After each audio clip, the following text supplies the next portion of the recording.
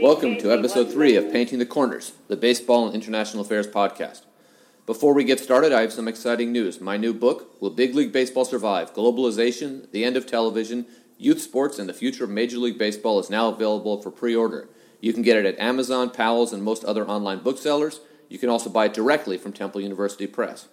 I'm very excited to bring you this week's episode of Painting the Corners. When I started this podcast, really only a few weeks ago, I hoped it would be a place where I could do things like bring a veteran Georgian diplomat and a baseball lifer together to talk about their work and interest. That is what we are doing today.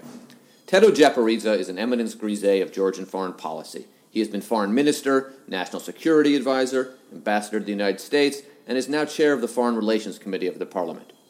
He is also a big sports fan who frankly remains baffled by baseball, but has a long and deep interest in American life and culture. Frank Casanelli has been coaching high school baseball in San Francisco for 40 years. He has coached public schools, independent school, and Catholic school. He is also a devoted Giants fan who has not been enjoying the second half of the season. I am pleased to bring Frank onto the show because people like him really are part of the fabric of baseball in America. And they don't always have their voices heard, so perhaps this is an opportunity for Frank to do that, and hopefully we'll have more people like him on in the future. A couple of notes on this episode before we start. Both Frank and Teddo are big basketball guys, so there's some talk about that. I don't know a lot about basketball, so I kind of let them run with that. Also, we recorded this a few blocks from the University of San Francisco, and Frank refers to that at some point. He says something like up the hill or over there, and that's what he's talking about. Also, before we began, Frank presented Teddo with an official Big League Baseball, and there's a comment or two about that in the podcast as well. Teddo spent much of the podcast, tossing the ball up and down and practicing gripping it. A few logistical notes. This podcast is now available on iTunes and Stitcher, so if you like what you hear, please subscribe and rate and review us there. If you want to follow me on Twitter, my handle is @LincolnMitchell. I'm on Instagram @LincolnAMitchell. You can also visit my website, www.lincolnmitchell.com. If you want to reach me about the podcast or speaking or anything like that, I'm Lincoln@LincolnMitchell.com. I hope you enjoy this conversation with Teddo and Frank as much as I did. So Teddo and Frank, it's great to have you here in San Francisco for this discussion for episode 3 of Painting the Corners. And as I said in the introduction, both of you have spent a long time in your chosen field. Teddo as a diplomat and working in foreign affairs, and Frank working in baseball, youth baseball for many, many years. And I want to hear a little bit more about what you do, what you've done in baseball and international affairs, and and what drew you to the field initially. So whoever wants to begin, feel free. Go ahead. Thank you very much for a Georgian unique opportunity to connect, to try to connect this great American sport, baseball, and some very vibrant, political game, which is Georgian diplomacy. So thank you, Lincoln, for this opportunity, and what I can tell you is that I did my best, being in diplomacy and being ambassador of Georgia to the United States for 8 years and traveling a lot to the United States and watching a lot, baseball on TV, but I have no idea about that game. It's exciting because a lot of people watching that, but it's even hard to me to understand the basic rules.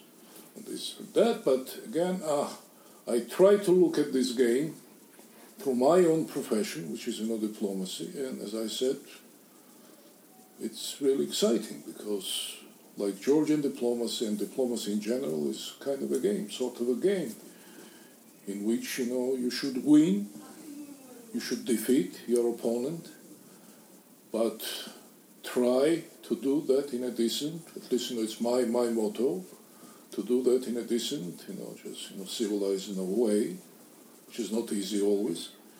So from this, perspective, of course, what I learned, and being, a long-time student of American politics, since the last, century of the early 90s,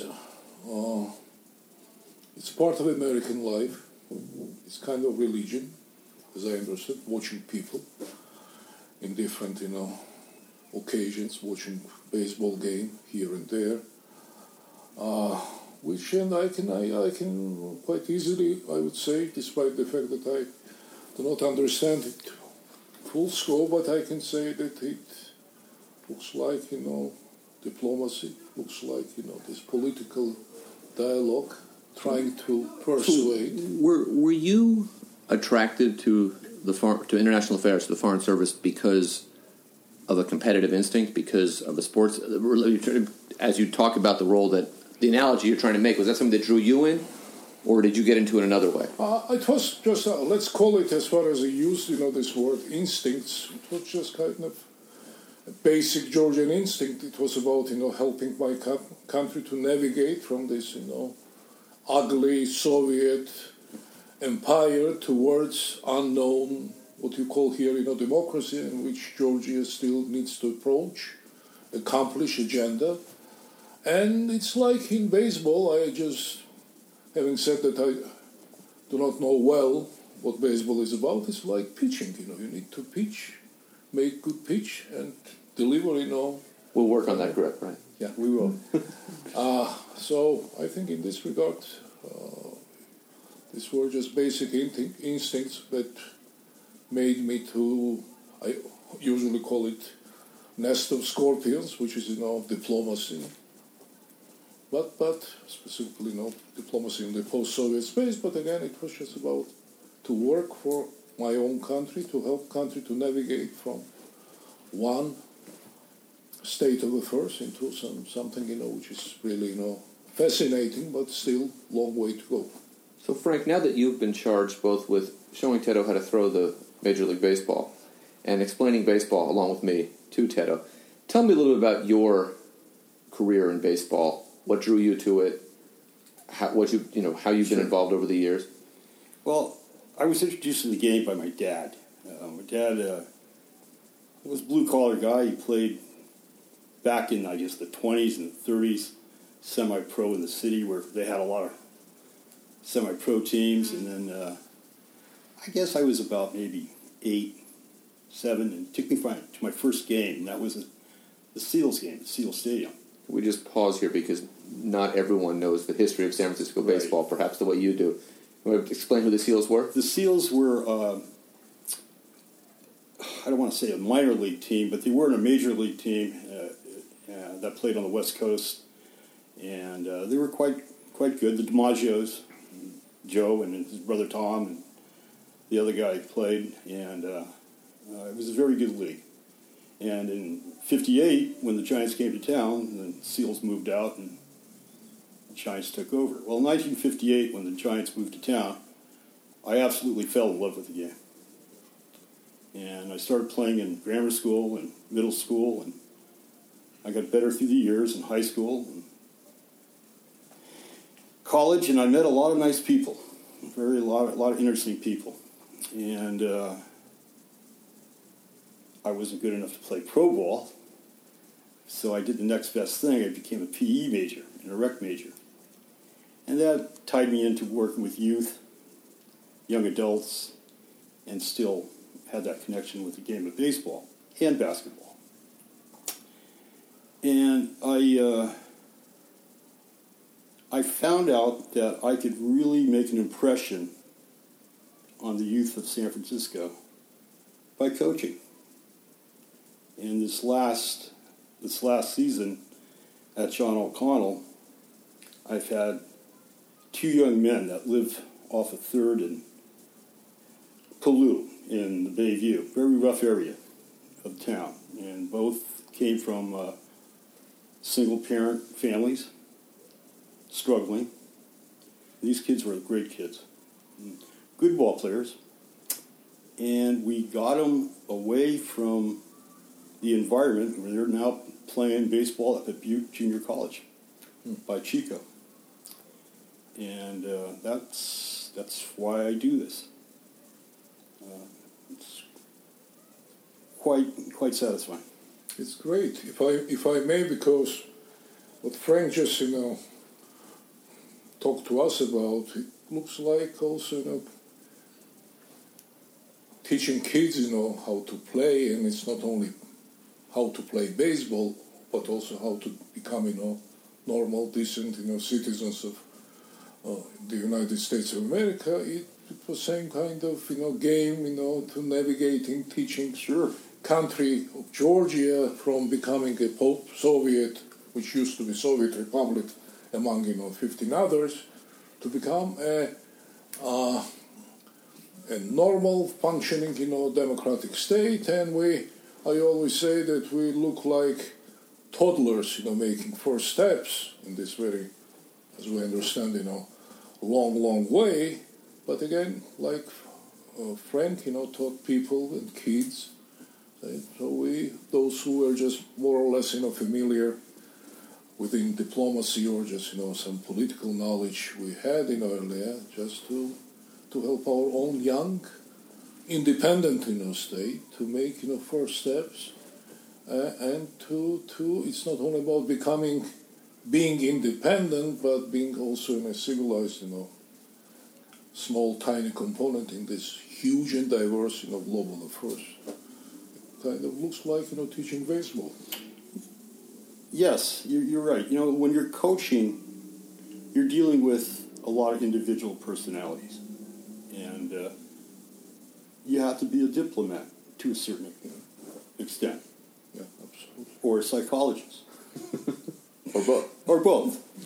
Or a tyrant at times. But you're dealing with a lot of different personalities, a lot of different backgrounds. And you're making these individuals work as a team for one goal. And diplomacy plays a big part of it. It's very important to know to make individuals even talented or not talented, but to play as a team.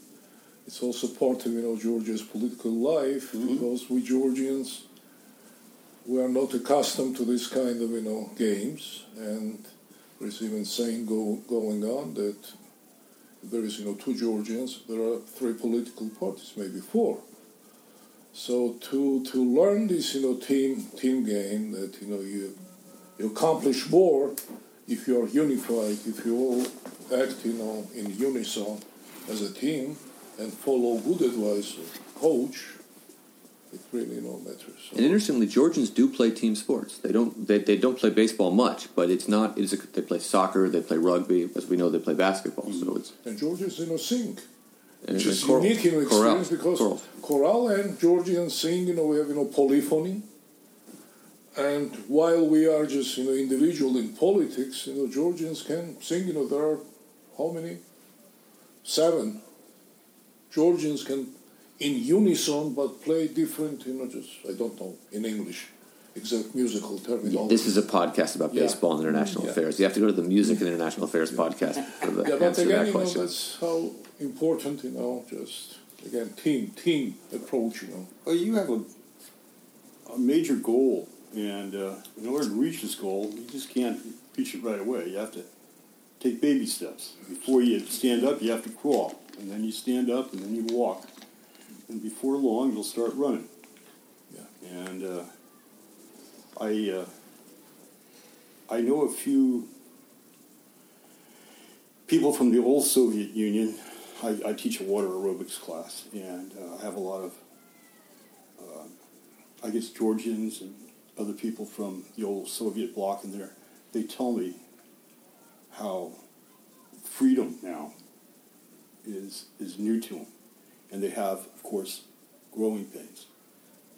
So this is what I think you're facing. I agree. Yeah, it takes time. It doesn't happen overnight. Yeah, unfortunately. I mean, I would love this to happen overnight because we have one life. We want to accomplish, many things, but, And again, what makes me, more or less comfortable to know that democracy is a process never-ending and a process of perfection, and you need to make, country on a daily basis better than it used to be, and then let the next generation. Well, the United States is still going through that. Obviously. I would not comment on it. I can. Yeah, you can. Anybody I'm can. a voter. You can too. Yeah. That's part of the beauty of this country. Yes. I want to, maybe I was going to say, if possible, on a less cheery note, I want to ask Frank a question that is on the minds of a lot of baseball people in San Francisco, which is what happened to the Giants in the second half? And I'm asking you because I think you're one of the people whose opinions I would value the most on this depressing topic. And for those of you who may not may be listening in Georgia, the Giants were in first place at the halfway point of the All-Star break and are now fighting for the last playoff spot and have seemed to have a collapse of historic proportions. What do you think happened? Well, it wasn't a Duffy curse. Let's get that out of the way right now. I think this began before the season started. I think in the first half, we were lucky. We had a few key injuries, Pence, Panic, so on. But the young guys they brought up, they were playing well. But young guys only play well for a certain amount of time. This began, like I said, at the beginning of the season by, I think, the Giants not addressing their needs. And by wishing and hoping Peavy and Kane would be a 4 and 5, I was wishing and hoping. They didn't take a real serious look at what possibilities could happen. The Giants not addressing their bullpen issues. And they had issues. Oh. I mean, Affeldt leaving, Casilla as a closer was shaky at best last year. Right? Would you have, on July 1st, when they were in first place, would you have said, I want to go into the postseason with Casilla as the closer? No. No, of course not. No. But I didn't want him to go in April opening 1st. day. Yeah. And then the lack of a power hitter. I mean, all these teams have guys that hit 20, 30, 35, 40 home runs. Chicago has a dozen of these guys that hitting balls. I mean, we're lucky if we're going to get one guy to hit 20 home runs this year. And let me ask you a question about this, because this is something that I always find, it seems to me to be very straightforward, right? If you don't have a power hitter, you're down 2-3 runs, and you feel like the game's over. That's how you get back in the game, is with big home runs. They don't jump in at any point if you have some thoughts on this. But what struck me is that where to me that began, and it's maybe not an obvious place, at the signing of Denard Span. Because once you have an outfield of Span, Pagan, and Pence, you're saying my starting outfit, if they're all healthy, will hit 45 home runs. And a good power hitting starting outfield should hit 70. And if you don't think Pagan is good enough to play center field and bat leadoff, maybe you should have found a left fielder as well, because shifting him over. My point. The old Bruce Bochy adage, keep the line moving. Well, that's great to a certain extent. But once they get in and hitting is contagious, and so is a slump. And Lincoln, how many times this season has the Giants gone into a team slump? 3, 4, maybe 5 times? If Bruce Bochy didn't have the Hall of Fame pedigree, do you think he'd still be managing the team right now? No. This is a first-year manager. No, he's gone.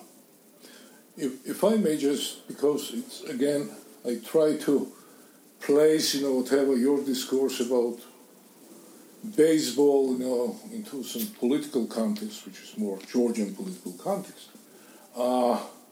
And baseball, at least, even watching just on TV, is quite different from other games, basketball, American football, European soccer, whatever, just water polo. And I'd like to use, this unique, as I said earlier, opportunity, having Frank here, who taught baseball, my good friend, Lincoln. So what the philosophy? Because if we speak about, basketball, it's quite clear to make basket. In football, in European football, it's a goal, score a goal. And what the philosophy of baseball, what the concept of this game, what we need to accomplish. It's not that, you need to reach, this base and that base, but what the idea, why people are that excited, and what makes, this game number one game. You're laughing because... It's a tough question. No, America's pastime. That's what the nickname is. Now, some people might argue now football's American pastime, but American pastime is baseball.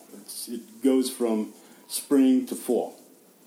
And there's a couple of reasons why Americans love this game. It's not a fast action game. It's a slow game. For the average viewer. But it's a thinking man's game. No, why is that? Excuse me for interrupting. Now I understand why Georgians cannot play. Because one, that Spoken like a true diplomat. it's slow, and we want this to happen. Action, right away. Action. And, to be a smart, it takes us sometimes, a long way to go. But again... Well, there's a lot of strategy in baseball.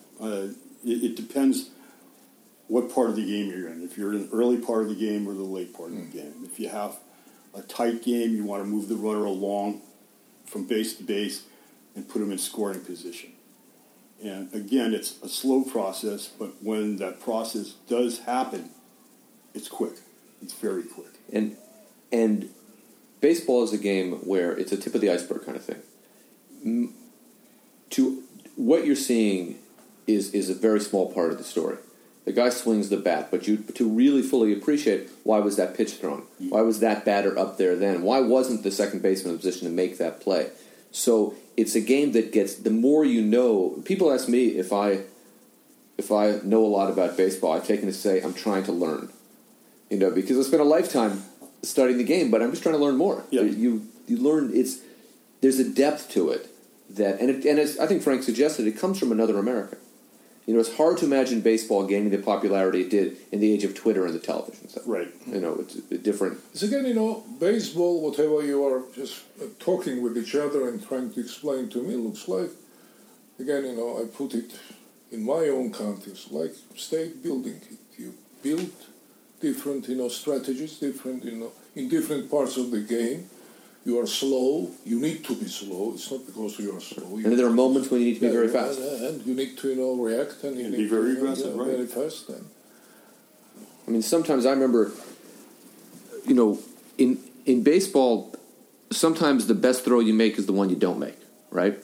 Oh, sometimes not swinging the bat is really the right thing to do. And that's a different mentality than, say, football, right? Football, you need to have adrenaline coursing through your veins for 90 minutes. Baseball, you can't play baseball that way. By the way, same in the politics, Yeah. Sometimes you need so you just have to wait. To make, just... if you, to make a political analogy, if you look at, for all of his many, many foibles, one of Donald Trump's real political foibles is he never knows when to keep his mouth shut, obviously.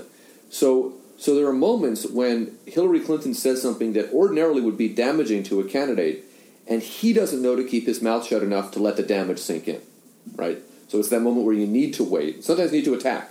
Sometimes you need to wait. The same thing in baseball or politics. There are some times when in diplomacy you should not comment whatever others speaking about. Right. Hillary and Trump. Right. Yeah. It's your business. Well, thank you. Do you want to add anything about the Giants' historic collapse here? I want to let you a chance to finish that because it's it hasn't collapsed yet. No, they still could get the wild card. Yesterday, I have to question Posey not playing. Oh, are we resting him? What are we resting him for? If we won yesterday, we could have had a leg up on the Cardinals. Right. And then if you have cinched that one wild card spot, you could rest them then. Well, if you rest them now and you don't make it, right. The day of rest is right. gone. And that those 6 games against the Dodgers at the end of the year aren't quite as big now because they're not a race to the Dodgers anymore. Yeah, no, sadly. Yeah, sadly, but true. The Dodgers are going to win it. Yeah, win the division. And a big difference with the Dodgers this year, I think, is Dave Roberts is not Don Mattingly. Oh, night and day. Yeah. And here's another thing. Just for our listeners, Dave Roberts is the manager of the Dodgers. Don Mattingly was his predecessor, who was not a great manager. I think we can safely say. The Dodgers won this because they have depth. Their 40-man roster is a lot deeper than our 40-man roster. We went in there with 25 guys, and we didn't care about the other 15. And this is why we're struggling. And, early in the season when Pence got hurt, I think it was Mike Krukow. I was listening to their podcast in New York. And he said now is the time when guys like Williamson and Parker need to step up because you don't get these opportunities to break through. Yeah, Tomlinson, and Parker, Williamson, yeah. And even some of the guys in the bullpen. Law, Strickland, Osich, right. These guys could have nailed down the closer's job. Yeah. And the reason they didn't is they're just not that as good as the 15, as you say, the 26-40 spot. I think that's a very good point. They should play Gorky Henderson more. Yeah. I mean, hopefully, no knock on Blanco, but hopefully you don't bring Blanco. Blanco's done. I mean, he contributed a lot. I mean, he's contributed a lot over put the years. him on a bus with Casilla. Yeah. Somebody will pick him up. So. Yeah. See you, All right, so Ted, I want to change the subject just a little bit because Georgian elections are October 9th, right? 8th. October 8th. And this is a major parliamentary election. And I want to hear your thoughts on what's at stake here, what you think the outcome will be, what you think the quality of the election has been so far in terms of election fairness. It's a very interesting question, but just before I forget that, I'd like to just very briefly comment about this dilemma to have a good manager or good player and how you should, balance that. Because, like in politics, to have a good manager, a good person who is in charge of a country, prime minister, president who is smart, who knows when to be slow, when to facilitate, accelerate, to make quick decision or not to make any decision. It really matters, and as well as it matters how civilized and well tuned to this ideas and agenda of politicians are citizens, players, because they need to play this game of democracy, which is not easy to play. So in this regard, I think baseball and politics, and specifically Georgian politics, I find a lot of similarities. And yes, we would have parliamentary elections. Georgia is a parliamentary republic, Frank, and parliament elected then elects government and approves them. It's a long kind of quite vibrant democratic process, and so we'll have parliamentary elections. Again, I represent one party, currently ruling party in Georgia, of course. As representative of this party, of course, I would love to win, but we don't know. It's about this game on the election day, and it's about preference of players whom they would elect as their manager or group of managers. But one thing we'd like to assure everybody, including you who are not familiar with Georgian politics, is that we want to have these elections as fair as possible, as open, as free, and transparent. How long has Georgia been electing their free elections? Free elections since the dissolution of the Soviet Union. And while we're talking about democracy, whatever, we'll talk about different other issues. I'd like Americans and those who listening currently to us to keep in mind that we are talking about 25 years young, free, independent, state. We were just 25 years ago. We were part of that, the empire. And you're a novice. Yeah, and as you said, it takes time. Oh yes. Of course, we want to become in a shining city on the hill, but it never happens. It takes time, hard work, and this election I would like to be one of the decisive, resolute step in the direction for Georgia to become a normal functioning, democracy in this part of the world. And up to this moment, it's not me saying that, being a Georgian, but that's what other Americans, Europeans, different international organizations, reaffirm that yes, Georgia, being on the way to become, more democratic, more capable, is a front runner. It's number one country. They call it, an island of stability in this part of the world. You got to realize too that your prime minister or our president is only as good as their supporting cast. I thought you were going to say only as good as the people who elect them, and then I was about to shudder in terror. Come on, Lane, give me a little credit. What's coming down the pike here? So, Frank, I want to ask you a question. Going back to this theme of doing this for a long time, I started playing youth baseball in San Francisco 40-odd years ago and stopped 30-odd years ago. But a lot has changed, and I'm wondering how you see youth baseball has changed here, both in terms of who's playing it, some of the challenges that might raise, the structures around youth sports today as compared to 30, 40 years ago. How has that changed, and how do you experience that? Well, from a coaching standpoint, it's put us behind the 8 ball in San Francisco.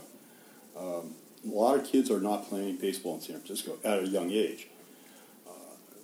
We receive a lot of players coming out at the high school level that don't have basic skills.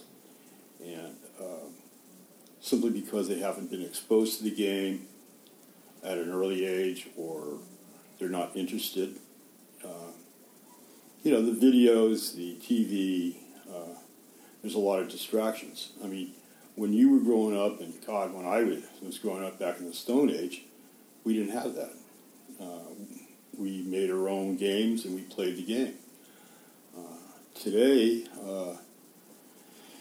if a child's interested in playing baseball, they're going to get on a special traveling team or get private coaching.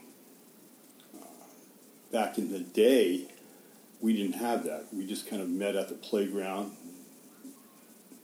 and played our own games, picked sides, and made up games if we didn't have enough players for each team. And we played catch across the street or base runners, which kids call pickle. Or we played steer baseball if we just had 2 guys and bounce this ball off the steer. Or strikeouts. But you don't see that anymore. It's a very interesting point, because I'm a great fan of basketball, and as Lincoln admitted, we had a very interesting meeting with our good friend, president of the Warriors, and Georgians admire, they love, I would say, they're crazy about basketball and watching, NBA and their own. And we had quite good basketball players. One of them would be playing for Golden State Warriors, this season. Zaza Pachulia, very skillful. He's a member of Georgia national team. But what we in Georgians they love, sports different, and they are quite well qualified. We have, kind of world celebrities in tennis, European football, soccer, we had a couple of, NBA players, not too many, but still, they really matter. And wrestling, judo, Georgians.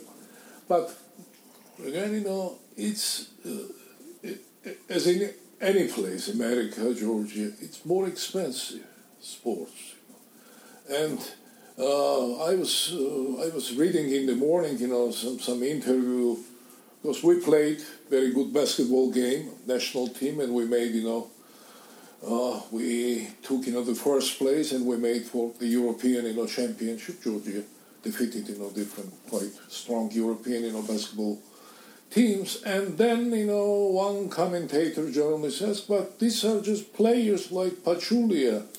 But what is, next generation of young Georgian players? And he himself, answered the question posed by him, that because basketball in Georgia was, it's easygoing, so parents used to bring. It was easy to find a coach at school, or just there were some kind of groups, and that was. But now it's very expensive. People cannot afford.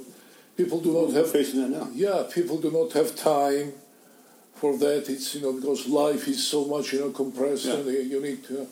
But again, we're losing, and that's he said. You need to travel, like in Georgia. Lincoln knows about that. To find a good wrestler, you need to go some mountainous villages and find a good kid. And same about basketball. But again, now people do not have time for that. And again, that's. So this is an interesting question. Is it the lack of time the reason why? Are people working so hard that their kids don't have time to play sports? Or is something about sports changed? Because kids do and don't have time. You could kind of slice that one either way. The goal of some parents view sports as a vehicle to either get into a 4-year college or to sign a major league contract or a pro contract, whatever sport, basketball, football. And unfortunately, a lot of these traveling teams promise you the world. Oh, yeah, your kid's going to play Division I ball. Well, the kid's lucky if he's going to make a high school team.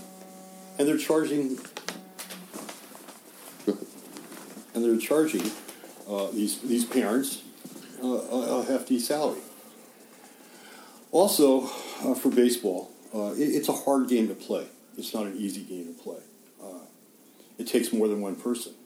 Basketball, you can get your basketball and go to a hoop and shoot some hoops by yourself. Baseball, you can't do that.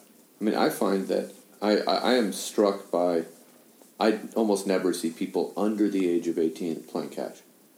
Oh, in Central Park in New York or Golden Gate Park here or something. You don't see it here anymore. Right.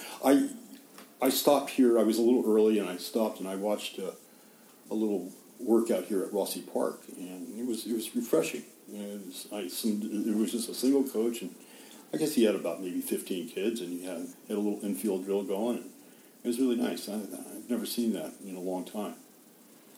And I think, you just talked about that. You mentioned this word, Frank, that when we speak about kids, nowadays kids are distracted with different, it's a lot of amusing, things. You cannot tell your son, don't do that. But on the other hand, go play baseball. I mean, what strikes me about baseball is that the kids who do play are very good. Oh, yeah. The middle of the bell curve, I would say, is gone. But there are the kids who do play because, that private coaching, it doesn't get you the major leagues, but it gets you pretty good. Yeah. And they have that desire. They love, right. Some kids just love the game. The two kids that are at Butte College, they couldn't get enough. They were baseball junkies. And they didn't have the opportunity to be on an elite team. They just wanted to play as much as possible. And I think also a challenge with baseball is that if you are a pitcher, once you get to a certain age, it's this thing of not playing. You're right? a PO. Right. Pitcher only. Right, I know. And yeah, that's right. And it's very, and on the one hand, which always strikes me as strange because certainly on most high school teams, the guy who pitches also when he's not pitching one of the best players. One of the best, he's either a shortstop or first base if he's left-handed or something, right? Yeah, or a center fielder, yeah. But also that if you really want to focus on pitching, you can't pitch. If you want to focus on being a basketball player, you can shoot free throws every day. If you want to focus on being a hitter, you take 100 swings every day. I don't know what the equivalent of football would be, but if you want to be a pitcher, you really can't. Right? You've got to take 3 months a year and not hold a baseball, really. Right. And I think for kids, that's particular. Although that's particularly difficult, but it's also the fastest way to the big leagues. It's much. There's a lot more spots for pitchers than there are for catchers. Oh yeah. There pose a question. Pitcher is kind of factor in the game. He's special. He controls the game. You know which one the pitcher is? That's the difference between Georgian politics. Everybody wants to be a pitcher. That's it. Yeah, the pitcher throws the ball to the batter. Yeah.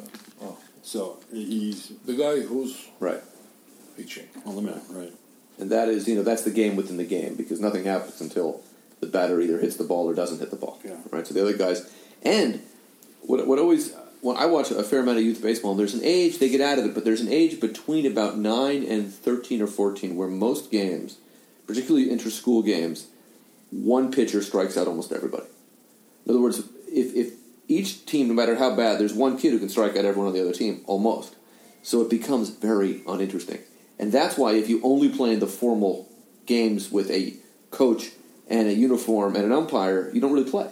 It's the running bases and the strikeout games and the sandlot games where the kids get the chances. Mm-hmm. The ball gets hit to them. And that's how they learn the game. And that's how they learn the game. That's again, being in a familiar, and I was grown up in a family. My father was, journalist writing about sports and live. I've seen a lot of, celebrities in our house. And we have, Tamara and I, we have, son who used to practice basketball, and I was, crazy dad, just, he's now quite, successful, businessman, and he's, at the same time DJ and this and that. But again, when we speak about kids, I've seen a lot of, hugely talented, kids who didn't make, later. So you need something else, at least in Georgia. And this, the kid you talked about may be impressive, very much impressive, a lot of things, pitching and this and that, and winning games, but, he wouldn't make professional level. which is a different kind of psychology, different kind of physical strength, and I think it's the same thing in politics. You need to have something else, just I don't know how to define it, but to become a person like playing DiMaggio. Sports, whether it's basketball or football or baseball or tennis or whatever, you're gonna learn a lot about life skills, how to take a defeat, and how to get up from that defeat. It's real important. Yeah, how to keep. Yeah, I agree. Keep coming back at your goal, no matter how tough it is. I agree. I met a couple of times, and I cannot say that we are friends, but we try to communicate from time to time with Bill Russell, and it's a long story. I can talk about that maybe different times, but he said that you remember he published his famous book about 10 basic principles, how to be a good basketball player, and out of 10 he told me it was about not only to become a good basketball player, but to become a normal human being. Well, Bill Russell is values, principles, this and that. And again, sports and coaching is just about politics is different. It's ugly, cynical. Sometimes sports, but Speaking coaching. of ugly politics, Teno. Yeah. Because I want to get you back to something a little bit reality. Unfortunate realities. We have this weird, ugly, crazy election in the United States right now, and one of the more unusual pieces of this is that Russia has become an issue in American political campaign in a way that really never, other than as I said before, in the realm of fiction, has before. Georgia has a different experience with Russia than the United States has, and has really seen just how ugly that can be. Could you just tell a little bit, based from your angle as a kind of seasoned Georgian diplomat, tell us about Georgia-Russia relations and what that means for your country, has meant for your country. I need to begin with quite simple and well-known, fact, which is geographic fact. We are neighbors, Russia and Russian Federation, and Georgia. It's our geography, which we cannot change, whether we love each other or hate each other or just something else. That's obvious. So, of course, we need normalcy. We need good neighborly relations. No doubt about that. But we have also long history of Russia in Georgia. Not only Georgia. I can talk about Ukraine, Moldova, and Russia, which used to be, as we know when we talked briefly about that, huge, very atypical, ugly, I would say, empire, which oppressed a lot of people, and including, first of all, I would say, citizens of Russia and Russians, themselves. And the current Russia, after the dissolution of the Soviet Union, they still, those who rule Russia, they still want to dominate, they want still to control. And these relations with Georgia, I can talk about Georgia, but it's the same with Ukraine, Moldova, and other former republics, just about that. So again, if we speak about, you just mentioned American-Russian relations, of course, these relations are very important. But at the same time, Georgia, a country like Georgia, does not want to become a thorny element of these relations. We do not want Americans and Russians just to fight over Georgia, because... For the people who come to this podcast because they're baseball fans, right. Spell out a little bit what you mean, because they may not know the extent of the tension between Russia and Georgia. So Georgia, well, I can talk because it's centuries long, long relations, and I can talk a long time, but we can talk about current developments.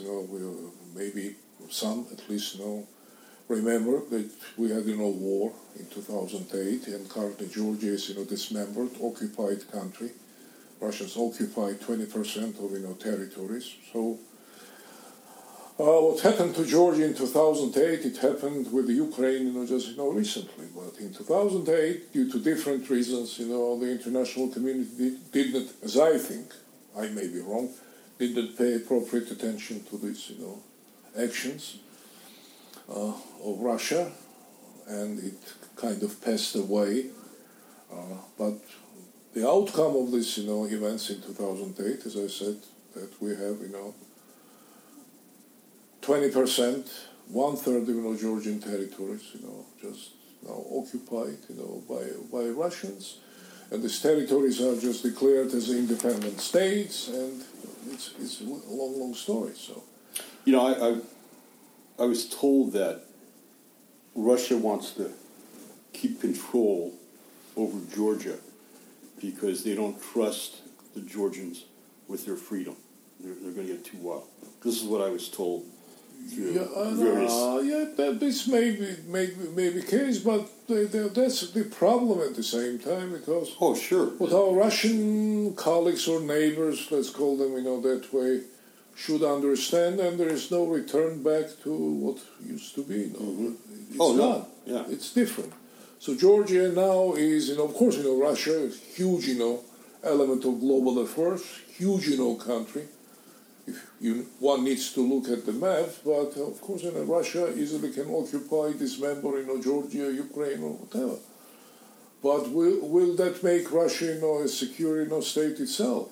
I doubt it very much. So Russians should digest what happened.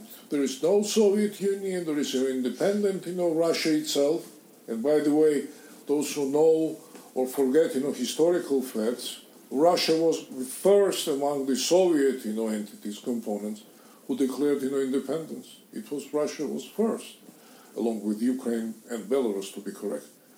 And, they need to digest that Georgia, Ukraine, Moldova were, sovereign independent states, as well as we should, take also into account and keep in mind that Russia is, just an independent state. And having said that, I mean that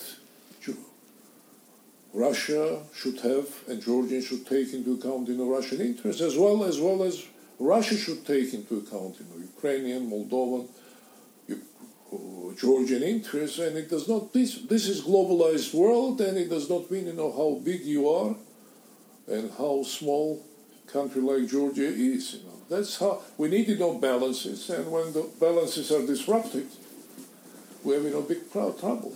So, I want to ask you, one of the fallouts of the end of the Soviet Union in 1991 is a lot of immigrants coming to the United States and coming to cities like San Francisco. I mean, Tito and Tamrico have both commented how much Russian they've heard on the streets here.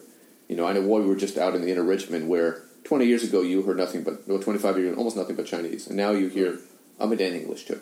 And now you hear a lot of Russian. And I was thinking of a story when I was coaching Little League where a kid on the team had, he hit somebody in practice, and we were talking about 10-year-old kids, and the assistant coach made him sit down for 20 minutes, and then the kid's mother sent an email and basically apologizing for it wasn't a big deal, but apologizing for the behavior and saying, but I hope he can still play on the team, which of course he could. And then she said, she basically ended, and she was from a non-baseball country. She was from Turkey, I believe. And she said something to the effect of, for some reason that I can't quite understand, baseball means a lot to my son. And that's kind of a story, in my view, of baseball in immigrant America. And I'm wondering, Frank, from your perspective as someone who has coached here through all kinds of ways of immigration, is that something that you see where people come here from non-baseball countries and the game captures them? And Tito, I've got someone from a non-baseball country, maybe you have some perspective on that too. I have 3 kids on my high school team. They're from Yemen. You're laughing. Mafana immigrated when he was in the 7th grade. His cousin Fahmy was a year younger, a year after. And they loved the game. In fact, they got their other cousin, who's a freshman now, coming out. And, yeah, the kids from Yemen. Can you believe that? I have a lot of kids from India. I have 2 kids on the team from India playing baseball. What do you think draws them to it?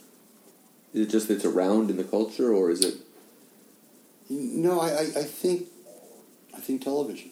I think the highlights on the TV. I think the San Francisco Giants.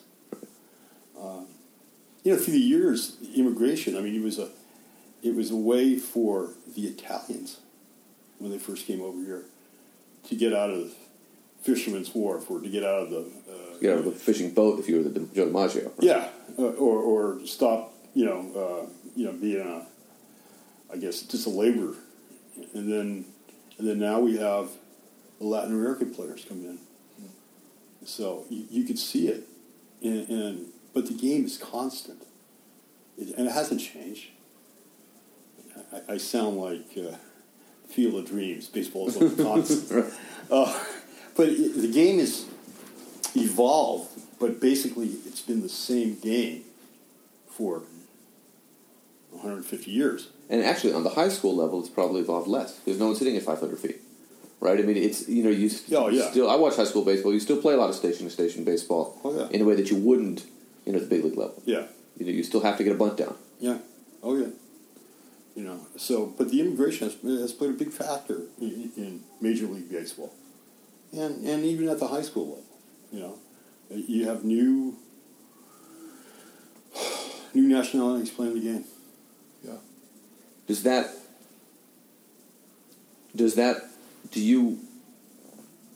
raise any challenges as a coach, or do you find their parents are befuddled by this? I mean, do you have enough interaction with the parents to have a sense of that? Or do they see it as a way of assimilating it? I mean, there was one of the theories about, in the previous episode too, we interviewed the manager of the Israeli national baseball team, who was an American, Jerry Weinstein. And one of the theories of why American Jews have been so passionate about baseball for so long is because it was a sport that had no ties to the old country. Right, Jews who immigrated here wanted to leave everything behind, and except of course their religion and their culture, right. But everything about that they didn't want. And baseball was not something they played in Italy or London or Russia, so it was really something new. And I'm wondering, these are obviously different time, different people, but do they see this as something about they're losing their culture if they play baseball? They're becoming more American? Are they just completely puzzled by it?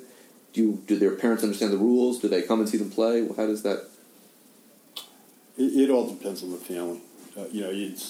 I have some parents, definitely they come to the games. I have some parents that they're working 2 jobs. They can't afford to come to the games. The kids that are playing, I don't think they're using it to assimilate into the American culture. I think they're just playing the game because they love the game. They're fascinated by it for some reason. Well, there's a lot of reasons. But yeah, just Frank mentioned, parents and kind of second job for them. I would say it's global. We have football. You call them football moms and tennis moms, soccer moms, and they it's just really sometimes it's very I would say mildly speaking as a diplomat, it's really vibrant. It's just about their second life. Right. Yes. I mean, I took my younger son to a doubleheader. He plays on a team in the Bronx. We live in Manhattan, and we left the house at 7:30 on Saturday morning, and we pulled in at 2:45. Like I dropped him off, at 2:45, and that's fortunately I love watching baseball. But if you don't, I mean, that's a chore. Yeah. And I want to ask you a related question, but so one of my favorite photographs, which a Georgian friend sent me, is a scene of a makeshift baseball game in Svaneti. Oh my God. Svaneti is a mountainous region in Georgia. And I can show you this photograph at some point, but there is this boy playing, as a batter, and then a kid catching, with kind of half of the mask. I mean, the mask, maybe no shin guards. Yeah. And he's got a catcher's glove on. And behind him is this enormous snow-capped mountain. And it is just it's a actually beautiful photograph. It was one of the ones I was hoping to use for the cover of my next book, but went with another direction instead. But and so there is some baseball in Georgia. There's not a lot.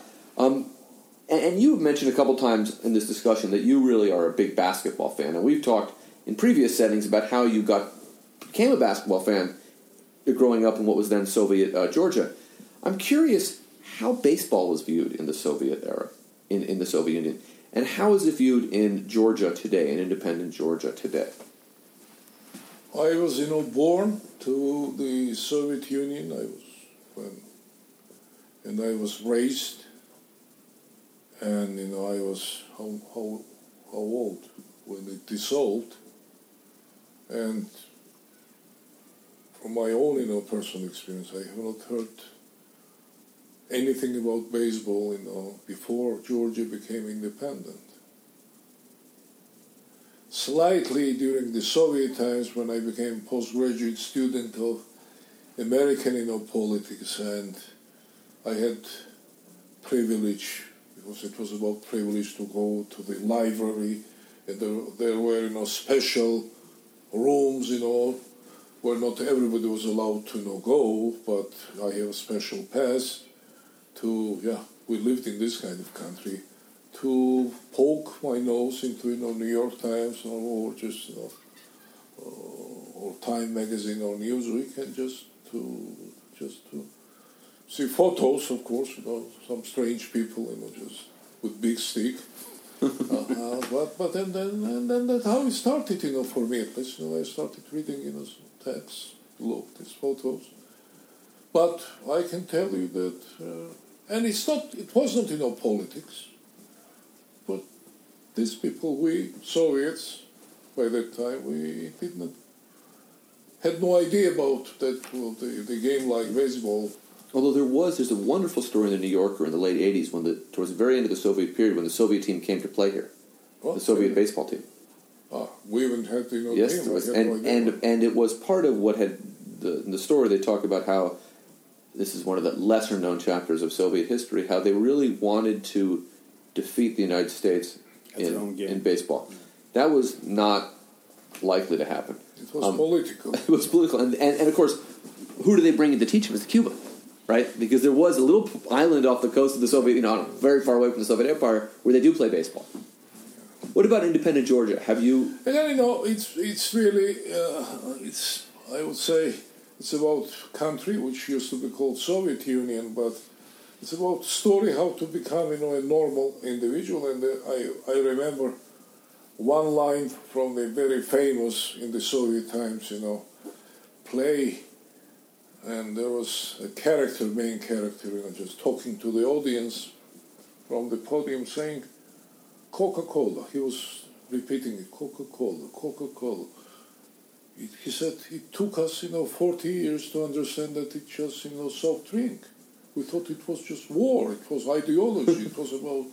So same thing about, baseball. And everything in that country is still, just was, politicized very much, including sports. And it was about ideology.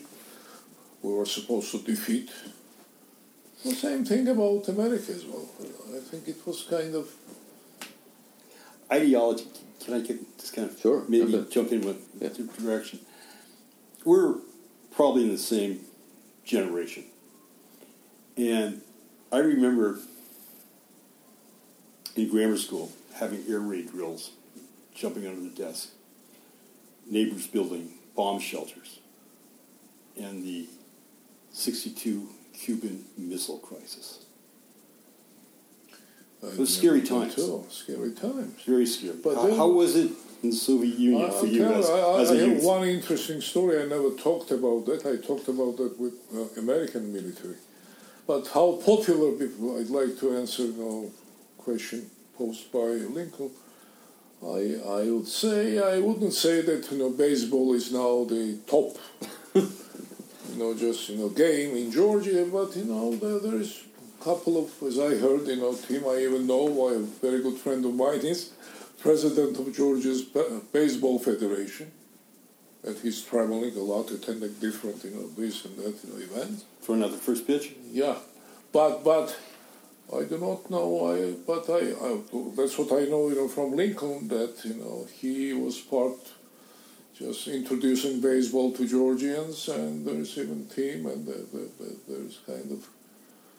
And I heard that there are a couple of, pitchers, by the way, Georgian, who are now quite, scouts, watch them, and they will... Because that's maybe we'll bring him... It's also, that's the easier skill to develop, absent great competition. And now going to France, because we lived, as generation, through these amazing and scary moments, but there were also, funny moments for me, because I graduated in Tbilisi State University. It was in a special department.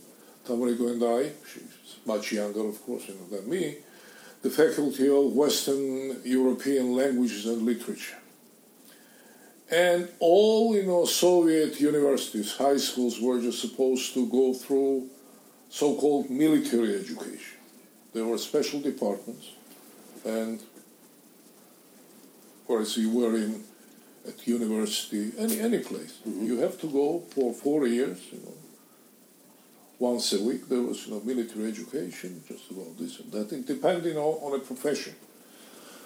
And as far as I was, kind of supposed to become expert on foreign languages, our military kind of education was about, special, even the course was called special education, which was, just in case of military activities. I was supposed I should have the skill to write, leaflet saying that Americans, for example, military, just surrender because we are surrounded and this. And we've been learning this, for 4 years and this and that. And in the end of, we had, so-called, state exams, which was, that somebody from Moscow, big general, was supposed to come and attend these exams and pose some questions. And it was, 4 years of just, this routine, and we hated it, I remember. And then it was just about, 3 months at the boot camp in Kutaisi, by the way, where I'm now member of parliament, chairman of foreign relations. Spent 3 years, running, writing these ideas, about this and that. And we have, these exams, and there was Russian general, and went in the group. He also became later, member of parliament. I don't know even, his name was Alex, and I lost his track. And, it was his turn to, just to pass, so-called exams. And general, who looked like a bit, over-drunk, earlier at night, he just was awakened, and he looked, I like this guy. I have special question for you. It's Soviet Union. It's Brezhnev life. He said, just imagine that we are in Kutaisi here, the name of the city. And you are just private Alex, or Gugunava, his name. Imagine that, 82 airborne American, they're coming down. Just to, what, private Gugunava is supposed to do. And his idea was that Gugunava, he had to answer that, that I'm going to write surrender and this and that. And Gugunava, are you ready for your answer? And this, student said, yes, comrade, general. So what's your answer? He said he made it like this with 2 hands to the somewhere. He said, where have you been so long, my America?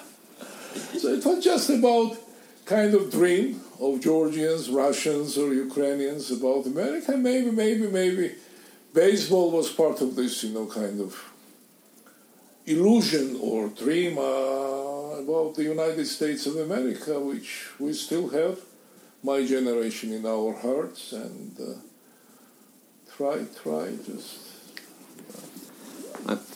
I want to, because we've been talking for such a long time, I'm going to skip the prediction section. I want to just give you two a chance to ask questions to each other about Tedo asked Frank about baseball, Frank asked Tedo about Georgian politics or Georgia's international affairs or anything like that. So my question, of course, first of all, before I pose any question, I really enjoyed this conversation because I learned a lot. And thank you, Lincoln, for this personal introducing me to Frank, and this conversation, which is just not only about baseball or about Georgian politics, it's about life, because life is baseball is part of life. Life is baseball, and politics. But when you meet your just the newly arrived to your camp, or where you're teaching baseball, let's say, how old this kid may be? 5 years old or 7? No, how old were the kids? High school. 14, 13. But let's forget about high school, but little kid, like my grandson, who is 4 years old, maybe 5, 6, what is your first, just how you meet him, what you teach him first? What are the first words, he comes to you just to help. It's very scary. I have a grandson who's going to turn 5 in October, October 9th, day after your elections. And his dad's a big Giants fan. And Leo's pretty bright. He looks at the TV and he goes, "Oh, SF, they're ahead." Probably blow it. He's not as cynical as we are yet. And so he has an interest in baseball.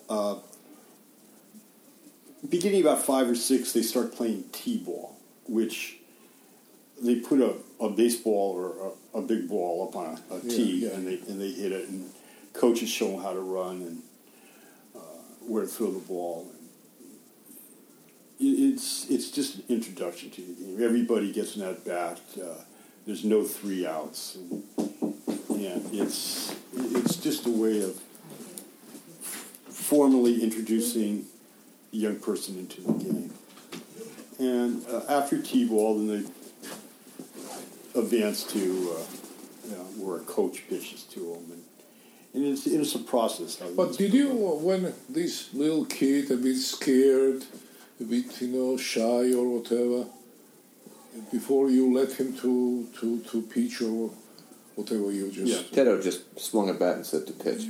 But again, we don't have the images. Are there something encouraging him or just you have to be positive. Him. Let's have fun. Some may be crying, Well, you won't get too many crying unless the ball maybe hits them.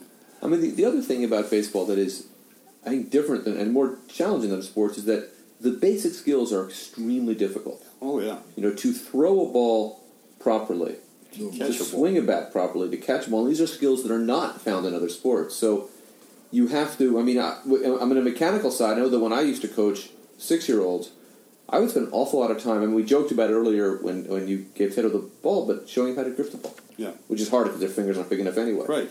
But just the basic mechanics. Yeah. Because even on a tee, if you put a baseball on a tee, a 6-year-old might take 10 swings to hit it. Right. Well, my first practice was last week. I'm working these kids out twice a week now. And I tell them, I said, baseball's a real tough game. I said, you're going to fail at this game. The best players in the major league hit 300. Now, that's 3 hits for every 10 at-bats. Well, you're failing 7 out of those 10 times. So don't get discouraged. When you catch the ball, you're not going to be able to catch the ball right away. You're not going to be able to throw the ball right away. But you just have to keep reinforcing the positive what they're doing and try to correct in a positive way the negative things. And it makes for a very different kind of mental game because you can't play it with this idea of I'm going to get... With basketball, you can get to a point where I'm going to make 90% of my layups. Yeah.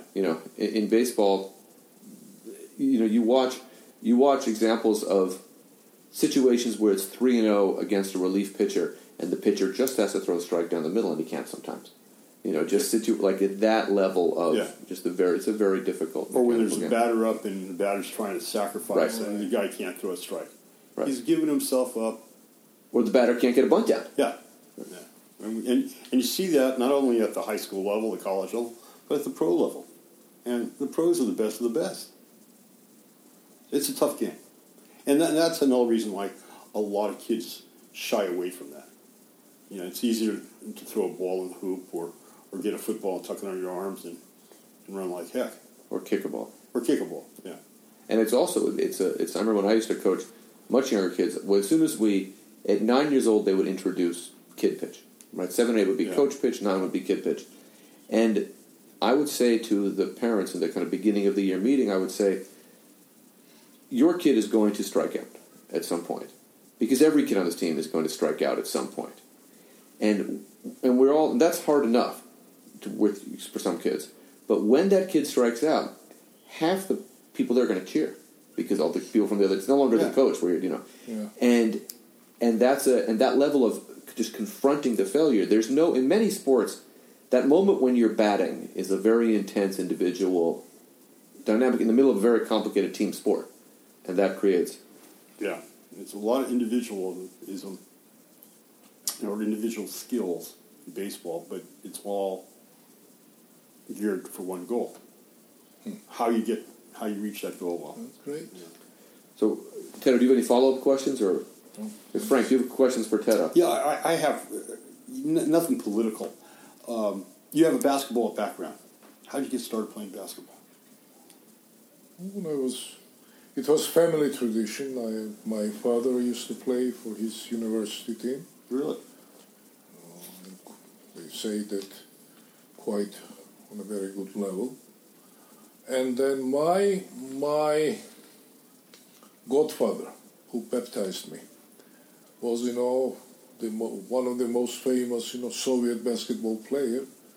He played, Soviet national team.